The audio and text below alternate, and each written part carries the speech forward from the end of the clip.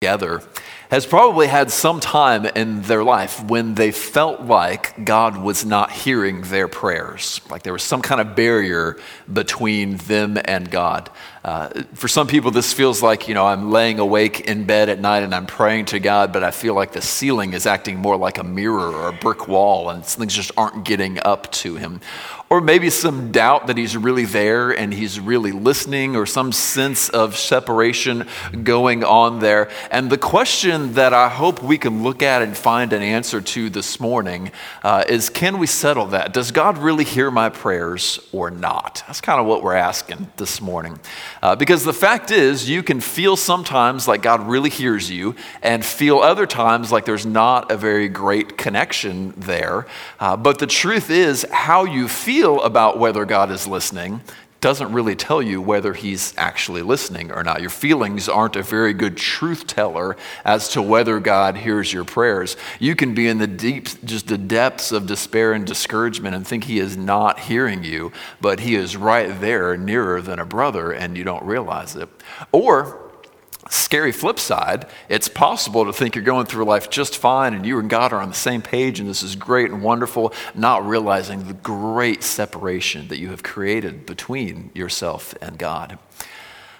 That's possible, and if you were to do that, if you were to walk through thinking everything was fine, but there actually was a big chasm between you and him, and he wasn't even listening to your prayers anymore, you wouldn't be the first person that had happened to. Can you believe that? I'm going to look, before we get to our sermon text today, I'm just going to show that through Isaiah chapter 59, verses 1 through 3. The people of Israel were once in a state where they thought God was hearing their prayers, and he was not. Here's what he says to them.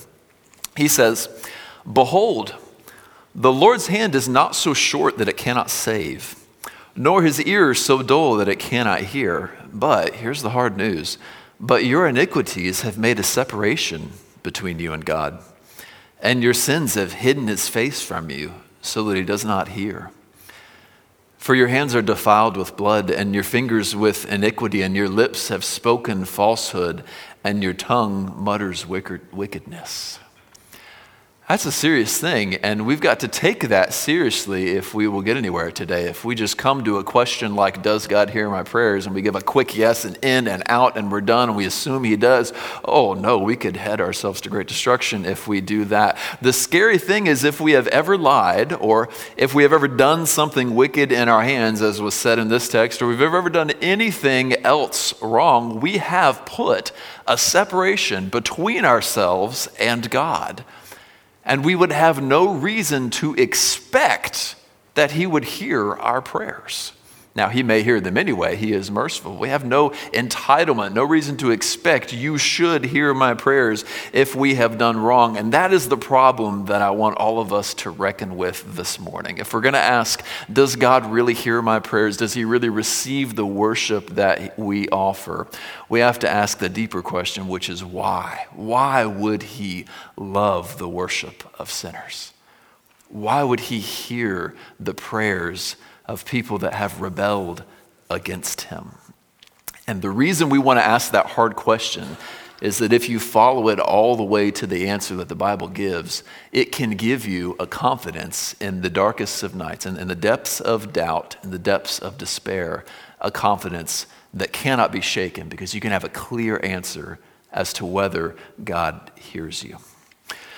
Some of you are new with us, and what you need to know about us and what we do in this part of the hour is, we believe a lot of things around here. One of them is that every sentence of this book, of the Holy Bible, speaks to every moment of our lives and points us to Jesus. And so what we do here Sunday after Sunday is we pick one book of the Bible. There's 66 books in the Bible. We pick one at a time, go through it from start to finish, and follow the story of that book, look in every sentence to see what kind of meaning can we find. How can this point us to Jesus? And at the end of the story we looked at last week, this strange figure named Melchizedek showed up. And what we're going to do today is we're going to hit pause on the story of Genesis, and we're going to follow the theme that Melchizedek begins all the way through the scriptures, eventually finding the answer to this nagging question, why would God bother to hear my prayers? Why would God receive my worship? Because his presence there is strange, and if you follow that curiosity trail all the way, we can find some amazing things. So turn with me, if you would, to Genesis 14, verses 17 through 20. We read these last week. We'll read them again. The backstory is that the hero of this little portion of the Bible, named Abram, has just won a great military battle against all odds. It's actually probably the first battle in the Bible. He wins it, he comes back, and this strange figure comes out of Jerusalem to greet him. It says, then, after his return from the defeat of Chedorlaomer and the kings who were with him, the king of Sodom went out to meet him at the valley of Shaveh, that is the king's valley. And Melchizedek, king of Salem, brought out bread and wine. Now he was priest of God Most High. He blessed him and said, blessed be Abram of God Most High, possessor of heaven and earth, and blessed be God Most High, who has delivered your enemies into your hand. And he gave him a tenth of all. So that's the appearance of Melchizedek. And if you're just flying through Genesis, it probably looks pretty insignificant. But to the original readers of this story, it would have stuck out very much so. Like it would stick out because, Jerusalem doesn't get priests for another 500 years after Israel goes through the desert and gets there. Then they have, why is there a priest in Jerusalem? And they don't get kings in Jerusalem for another 100 or 2 years after that. Why is there already a king in Jerusalem that God seems to bless and show favor to? And if you can wrap your mind around that, well, then there's even the problem that in Israel, the priests and the kings have to be two different people from two different tribes. How does this one person fulfill both of these roles before there were any priests or kings in Jerusalem? That would stick out as so strange to the original people that were reading this book. And so you can think of his presence there like a thread sticking out of a knit sweater. Like, I don't know if you've ever complimented a friend on a sweater before and you're, oh yeah, that pattern's really cool and I like the sleeve. And then you notice there's an inch and a half thread just sticking up. And you're the impulsive person in you is you don't want me to do you mind if, right? And you just want to yank on this thread, right? Well, if you do, sometimes what you'll find is that thread goes through the whole sweater and you're just starting the huge problem by unraveling this thing, right? Well, Melchizedek is kind of like that. He sticks out like the thread. And if you yank on that thread, what you'll find is that it goes through the whole Bible, it goes through the sleeve of the sweater and around the front and around the back and around through the whole message of the scripture. This guy keeps popping up and eventually he gives us a really satisfying answer to the question that I had you ask earlier. So what's kind of going on here is they are at the point for the original readers here where they have gone through, if they're reading through the book of Genesis, they already know a few of the things that we have been talking about so far. They already know that people are sinners and that we can't go into God's presence. We already know that from the book of Genesis because we saw the story of Adam and Eve and we saw how they sinned against God, and so they were cast out of God's presence in the garden. There's already this separation there, so already wondering, okay, how can someone who is sinful go in God's presence? But then they see all these glimmers of hope, Enoch just gets to walk with God even though he's a sinner, and then he doesn't die. He just goes up into, who knows what happens to him. God takes him. All these neat little things that happen. Eve gets promised that one of her descendants is going to come crush the serpent, so maybe there's some hope there for poor sinners who have been deceived into following the serpent like all of us. Abram gets promised that one of his descendants will be a blessing to all of the earth. There's all these little glimmers of hope, but the norm is you live a life separated from God and then you die. That's what most people in Genesis do. That's what most people today do. You live a life separated from God and then you die. So there's little glimmers of hope, and Melchizedek is one of those glimmers of hope. So before we go any farther, I just want us to look at this through the people of Israel's eyes. They would have been the first people to read this book right after it was written. Let's look at how they look at it, and then we'll look at it through our eyes again. So they're reading through Genesis. They've read all that stuff there. At the same time, God is setting up for them this whole system of sacrifices and a temple and a tabernacle and all this stuff. Like, they were slaves in Egypt. God has rescued them from slavery in Egypt. They're wandering through the desert, and God begins to give them this whole system. And it's supposed to be a picture of God's heavenly sanctuary where he truly dwells, sitting on the throne, ruling all of creation. And he tells Moses, I want you to set up a sanctuary. It's going to be a picture of my sanctuary in heaven, and set up priests and set up this whole thing, and it will teach your people how my sanctuary works in heaven. And so he says things like this to him. This is Exodus 25, where he tells him to set up this sanctuary. First it's a tent, later it's a temple. Both of them have very similar design. He says, the Lord spoke to Moses saying, tell the sons of Israel to raise a contribution for me. From every man whose heart moves him, you shall raise my contribution. This is the contribution which you are to raise from them: gold, silver, bronze, blue, purple, and scarlet material, fine linen, goat hair, ram skins dyed red, porpoise skins, acacia wood, oil for lighting, spices for the anointing oil and for the fragrant incense, onyx stones, and setting stones for the ephod and for the breastpiece. Let them construct a sanctuary for me that I may dwell among them. According to all that I'm going to show you, as the pattern of the tabernacle, as the pattern of all its furniture, just so you shall construct it. All right, so we got this picture of, this place must have been amazing. All these stones and gold and this bronze and all these beautiful fabrics. And God is telling him, you have to construct it just so, like do it just like I tell you.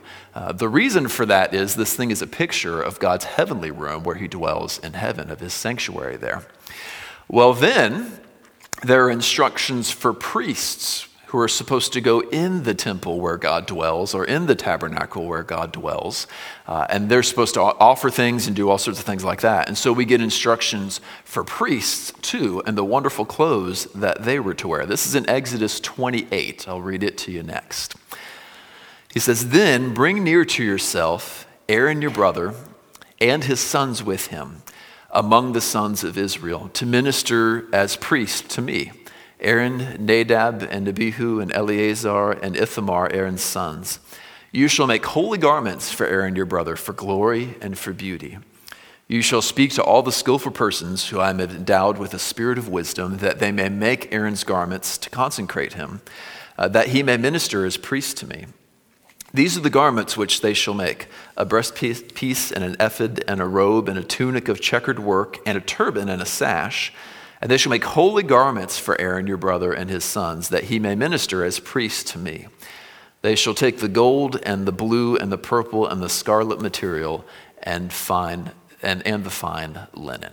So now you've got this beautiful place where God dwells, and these wonderfully arrayed people who can go into God's presence for you. Because again, the big problem is sinners can't go into God's presence. Here's the thing, though, that was just supposed to be a picture of God's heavenly dwelling. It wasn't the final solution. It wasn't like everything that they needed. It was just a picture to teach them how God's room in heaven works. And Hebrews says this really clearly in Hebrews 8, 4 through 5. He says, there are those who offer gifts according to the law, that's the priests, who serve as, and here it is, who serve as a copy and a shadow of the heavenly things. Just as Moses was warned by God when he was about to erect the tabernacle, see, he says, that you make all things in according to the pattern which was shown to you on the mountain. So we get into here, there's a holy room, there's holy people that can go into it, and it's not that it isn't real, it's just that it's a picture. It's as real as a picture of somebody you love. It's just that it's a picture of something better that is up in heaven, something permanent and something lasting. So these Israelites start getting into the habit, right?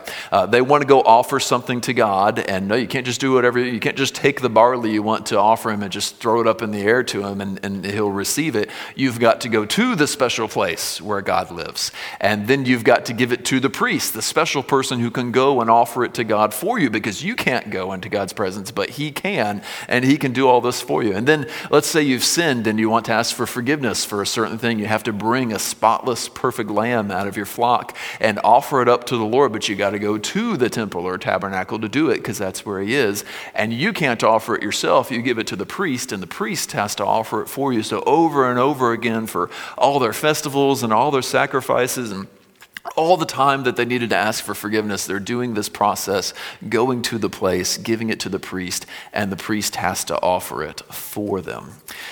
That was the system they were living in. And the thing is, there was enough built into the system to show that it wasn't perfect and it wasn't meant to be perfect. All right, there's enough in there to show this is just a picture. It's not the final reality. It's not what's going on forever. For one thing, if you had sinned against the Lord, you went in and you offered a lamb, and that lamb covered your sins. You would be forgiven, right? And the priest would pronounce you that you were forgiven, and you'd walk away forgiven. But then the next time you sinned, you had to go offer another one. And so, you walk down the temple steps, and somebody would ask you, "Hey, man, you got any change?" And you're like, "No, I don't have any." Oh, man, I just lied. Right? Turn right back around and go right back up and offer another lamb, and then you do it again. And eventually you very quickly run out of animals to offer to the Lord, because you have to keep offering stuff over and over again because you keep sinning, and none of them can cover for your sins once and for all. So there's enough there that they ought to have looked and seen, this isn't perfect, this isn't forever, there's something better awaiting us. For another problem, actually the book of Hebrews brings that out, and I'll show that to you as well. It's in Hebrews chapter 10, 1 through 4. He says, "For the law, since it's only a shadow of the good things to come and not the very form of the things, can never by the same sacrifices which they offer continually year by year make perfect those who draw near." In other words, it's not going to make you perfect forever. It's just going to forgive the things you recently did. "Otherwise, would they not have ceased to be offered," right? You wouldn't have to keep going back, offering more, because the worshipers, having once been cleansed, would no longer have had consciousness of sins. "But in these sacrifices, there's a reminder of sin year by year. For it's impossible for the blood of bulls and goats to take away sins." So those animals can't take away your sins forever. They just do the past ones, and then you sin again, and you got another problem. Well, for another problem, and I think any self-respecting cynic among Israel would have noticed this. You can't go to God because you're a sinner, right? But you can give the offering to another sinner, and he can go to God for you, right? And you see how messed up this other guy is, and you're thinking, wait a minute, I can't go because I'm a sinner, but he can go, even though I saw what he did with the temple wine the other day. I know how messed up this guy is. He's a sinner like me.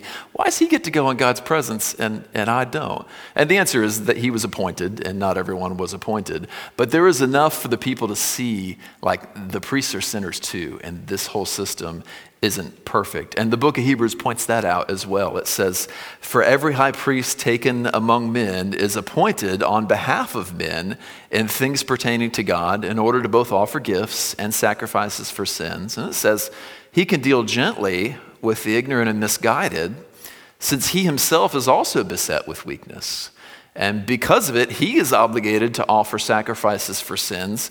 As for the people, so also for himself." So your sacrifices are having to go through some other guy who's got to offer his own sacrifices because he's as messed up as you are. And they're seeing this, and they've got to realize this is not perfect. And then finally, because the priests were also sinners like them, the priests kept dying and kept having to be replaced.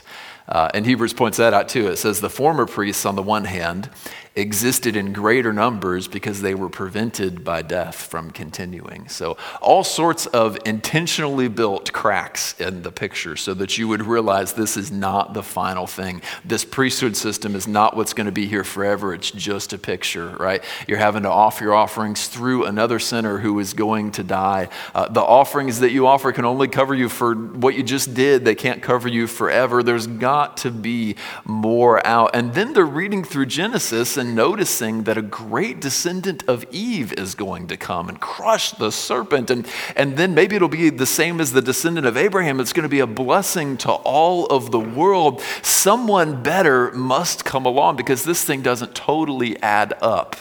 That's where they are.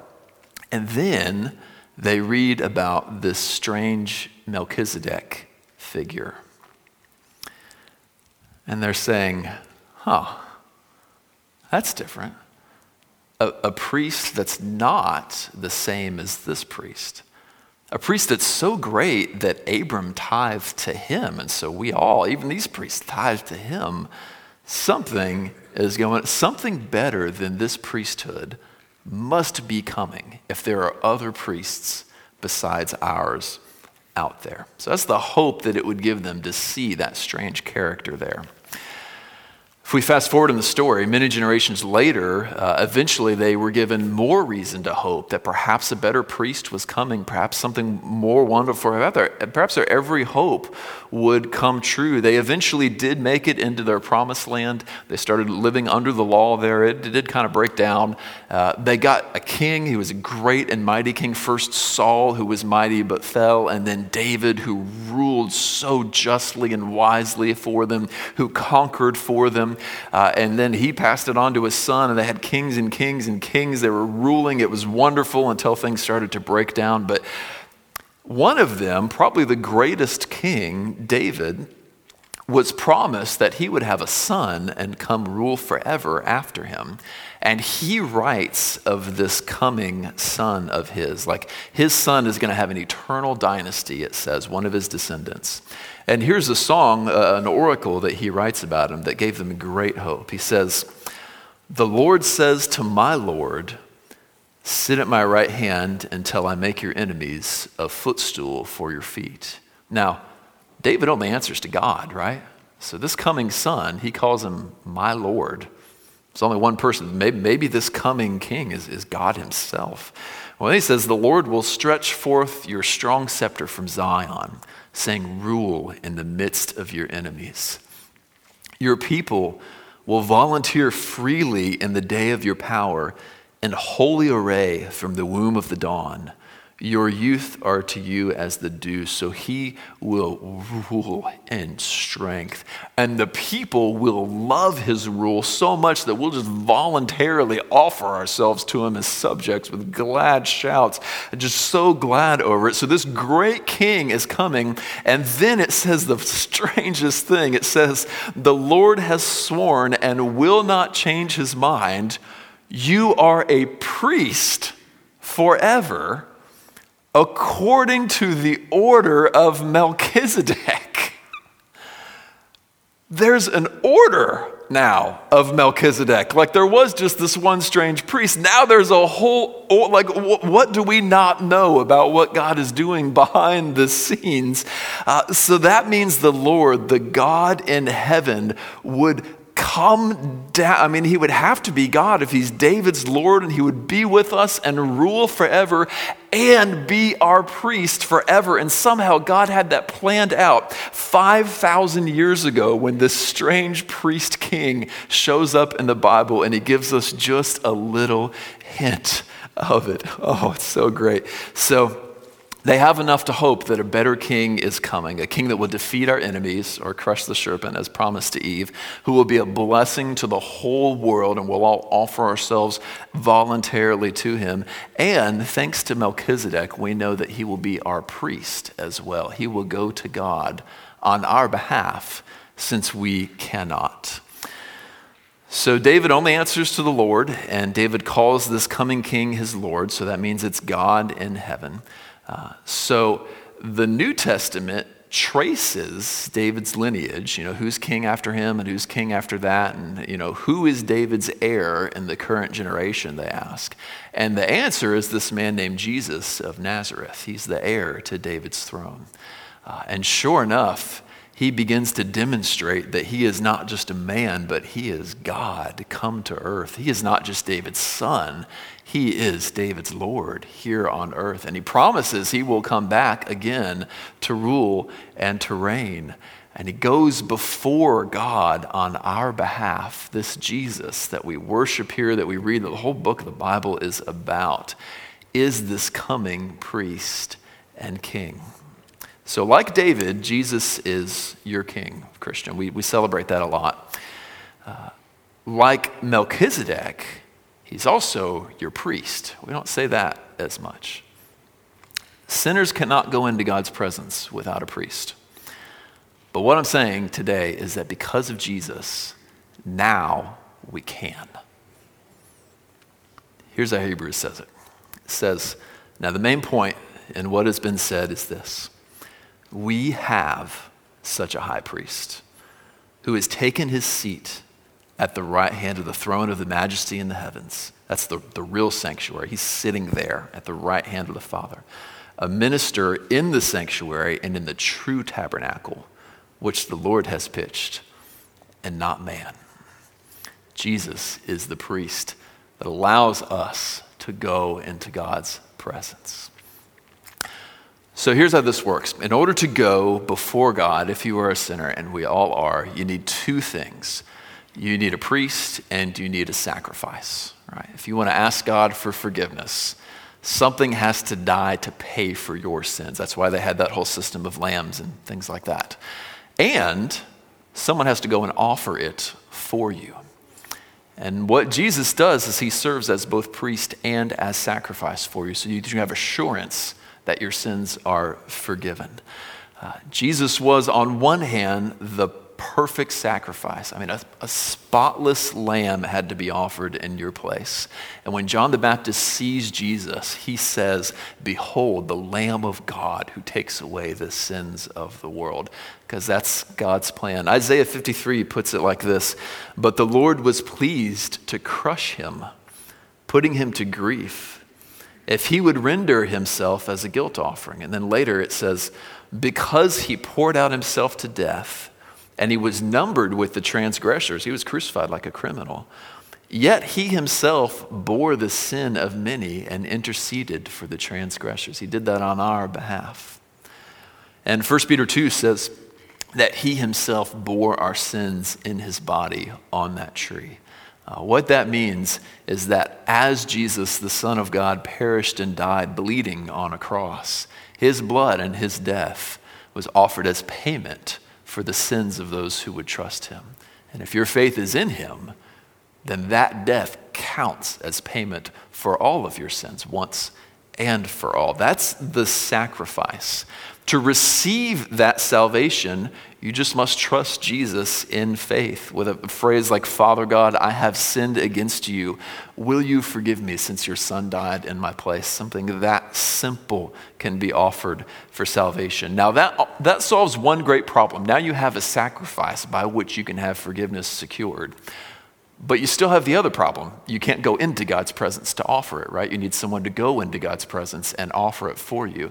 That is why it is so important that Jesus functions as priest for us as well. The good news is that he is, and he goes to God to offer that sacrifice. This is what Hebrews means when it says in its 6th chapter, it says, this hope we have as an anchor of the soul, a hope both sure and steadfast, and one which enters within the veil, and here's the picture of it, where Jesus has entered as a forerunner for us, having become a high priest forever after the order of Melchizedek. So he is both sacrifice and he is priest who can offer the sacrifice for you. And that is in every way better than the priesthood that Israel had. So what's going on behind the scenes here then is if you place your trust in Jesus, if you say, Jesus, I trust you, will you save me? Just that simple. You don't have to understand all the complexities of this. What he does is he is sitting at the right hand of his Father God right now, and he would just simply turn to his Father and say, my death that you saw so long ago, Father, I offer it as payment for that person's sins. And the Father will say, that person is forgiven. It's that simple. And he will do it for you. Now that's better in so many ways than the picture I talked about earlier, right? Remember how the lambs and bulls that were offered for sins there, they would cover you for now, but you sin again, you got another problem, right? Jesus says, or the book of Romans says of Jesus' death, that Christ, having been raised from the dead, is never to die again. Death no longer is master over him. For, and here it is, the death that he died to sin once for all. So the difference is that you trust Jesus today, the stuff you're going to do tomorrow is already paid for. And the stuff after that, all the way to the day of your death, the things you could be doing right now, the things you have done once for all of it covered. Now, you might remember I said earlier that Israel's priests were sinners too, and that caused a problem as well. Well, Hebrews says that the Lord Jesus solves that as well. It says the former priests, on the one hand, existed in great numbers because they were prevented by death from continuing. We read that earlier. But it goes on to say, but Jesus, on the other hand, because he continues forever, holds his priesthood permanently. Therefore, he's able to save forever those who draw near to God through him, since he always lives to make intercession for them.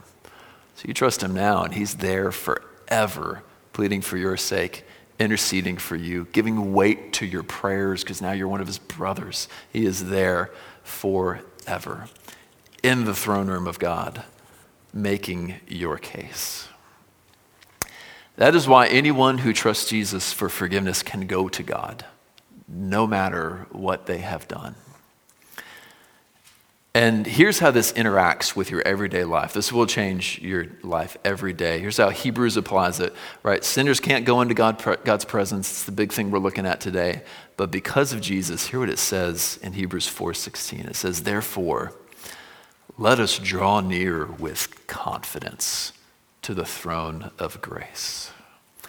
Some translations say, let us go boldly to approach the throne of grace. Have you ever thought about how audacious what we do here on Sunday morning is? We sing and shout to God Most High. Why do we get to do that? Because we've got a high priest who goes boldly for us and says, those are my people, Father. Those are my people. We can do it. And you can go back constantly. If you need stuff, you can go 100 times to him and ask for the same thing over and over again. And any other father would break down and just say, stop asking. Whatever you do, just stop asking, right? Our Heavenly Father says, I will hear it every time because my son's blood pleads for you. If you have sinned again and again and again, you can ask for forgiveness again and again. And you don't have to worry about missing one because all of your sins are covered. You can have dark feelings or feel sadness and sorrow, and you can go to him and just tell him about them, not even with a request, but just, God, here's how I feel right now. And he will listen to how you feel because you have Jesus as high priest before you. You can gather here with us as comfortably as a child sits down at its parents' table and knows that food is there and they are welcome. That's what Jesus does for you as high priest. Now, for some of us, that's like something that we're just treasuring and rejoicing in. Some of you have studied that for your whole lives, and you're like, oh, this is one of my favorite things. I knew, though, when I prepared this, that there would be some of you that I would just lose early on, because I realize how technical everything that we have gone through is. Some of us can't even pronounce Melchizedek, and we're like, what's going on here? If that's you, let me just try to explain like what's going on and why we would do something that technical, and then I'll try to give you something that you can take home. Like I know some of you probably feel like, I wonder if some of you feel like that like sweet college freshman that walks into Spanish 101 and is like, maybe I'm going to learn the alphabet today, and doesn't realize that she's in Spanish 401. And like the teacher just busted out Don Quixote from the original 1615 and just started reading in ancient Spanish. And you're like, well, I just wanted to learn what the little dots were above that one letter. Like, I don't understand. I realize some of you are there right now. Let me explain to you what's going on if that's where you are. And if you're looking at this going, goodness, you lost me like 25 minutes ago, dude. So the Bible talks about its own truth and teaching in terms of food. It uses the analogy of food a lot, right? And my job is to feed you, right? Jesus says, feed my sheep, and you can feed on this truth. And one of the analogies it uses is that some of the food is like milk and some of it's like solid food, right? I think we probably all agree that adult food is better than baby food. I think everyone in this room agrees with that. And yet, you're not going to try to take prime rib and feed it to your 18-month-old, right? Because milk is nutritious and a baby can digest it. Solid food is nutritious and tastes really good, right? And that's the difference between the two. Some of the truths in the scripture are just like milk rice cereal, like they are easy to digest. They will nourish your soul if you'll receive them. Others are more like New York Strip, whereas they're amazing, they're nourishing, but if you're brand new to this stuff, it's not going to go down right, and you're going to be like, well, I can't digest that. I don't understand what you're saying. Now, that doesn't have anything to do with how intelligent anyone is, the same way it doesn't have to do with how intelligent the child is. It's just how long have you been feeding on this stuff? Like, how deep can your heart go before you can keep digesting all of this stuff? And so what some of us need, I mean, the stuff we just did was like the filet mignon of Bible teaching. Like, it's deep, it's technical, it's awesome if you get it. And if you don't, you're like, what's going on here? And so what I will want to do, I don't want you to go home hungry if what you needed was milk today, if what you needed was pureed green beans that could just nourish you and you can go home. And so here's the pureed, distilled down version of that. It's very simply, Jesus is the only reason that sinners like you and I can approach God at all. There's a wall between us and God. We can't go to him except Jesus makes that possible. And what you must do is trust Jesus to make you right with God. Let me explain then how that applies to a few different people, and then I'll tell a story that will kind of bring things home for us. For different people, it'll affect you different ways. For some of us, I mean, the way it affects our church right now, honestly, is I think we're waking up as a church and realizing that God really hears us when we pray together, and that's why we're doing some of this prayer meeting stuff. Like, we can do what we're going to do on Sunday night because of this. We wouldn't be allowed to hold prayer meetings if Jesus didn't do this for us. It allows us to do that and gives us boldness to do things like pray for great healings, get together and ask that God would revive our church. Why would he be interested in that? Well, he is because of what Jesus did for us. It gives us boldness to do that. It affects your individual lives too. Like, for instance, there are some people who do not feel worthy to even be here right now because we're all sinners, and most of us know it, right? They're like, some people would joke and they'll say like, oh, you don't want me to go to church, like the lightning bolt will hit so far and so loud it'll kill the guy next to me too, like people will make jokes like that. Because what they're saying is, I am so bad, like I really can't even go in that holy place and deal with those holy people because they're not worthy of it. And if that's you, first of all, I just thank God that you made it here anyway, despite feeling that way. And I wonder if people have kind of given you unsatisfying answers like, oh, God loves you, just come anyway. Oh, it doesn't matter, just come anyway. And you kind of want to believe that, but maybe it's not satisfying. I want to tell you that you're not crazy. You're not making this up. You are right that sinners cannot go into God's presence. Like, that's not a fable or a myth. But the good news is, because of what Jesus has done for you, anybody's sin can be paid for. Anybody can be worthy to stand before God in full splendor and glory. And that's why we would read calls to worship like we do, worship the Lord in the splendor of holiness. Anyone can do it. What you must do is not place your trust in how worthy or unworthy you are, but how worthy Jesus is as a substitute for you. And then you can come into any church you want to. We hope it's here because we want to have you here, worshiping Jesus in the splendor of glory. For other people, there are some people who feel like they can't go to church, or they're nervous about going to church because they don't have nice clothes, right? Or maybe they just don't like wearing nice clothes. Like, for instance, we had one of our members one time invited a friend to church, and they told me like their friend almost didn't come, and they had to like convince their friend to come. And what their friend said was, those people dress nice, and I don't have any nice clothes. Like, what am I going to wear? I'm not going there. And that could be a barrier for some people to come here. And the truth is, when the priests went before God, like, we're not really making that up either. Like, when the priests went before God, they had to wear some really splendid clothes, right? And so there's something in the back of our heads that says, like, when we go before God, we probably ought to be wearing some good clothes. We're all demonstrating that right now. The thing is, If you get too comfortable in nice clothes, or if you feel too unworthy in clothes that aren't nice enough, or if you don't have clothes, you kind of have to come back to reality and just face the hard truth. And here's the hard truth. None of us have clothes that nice, right?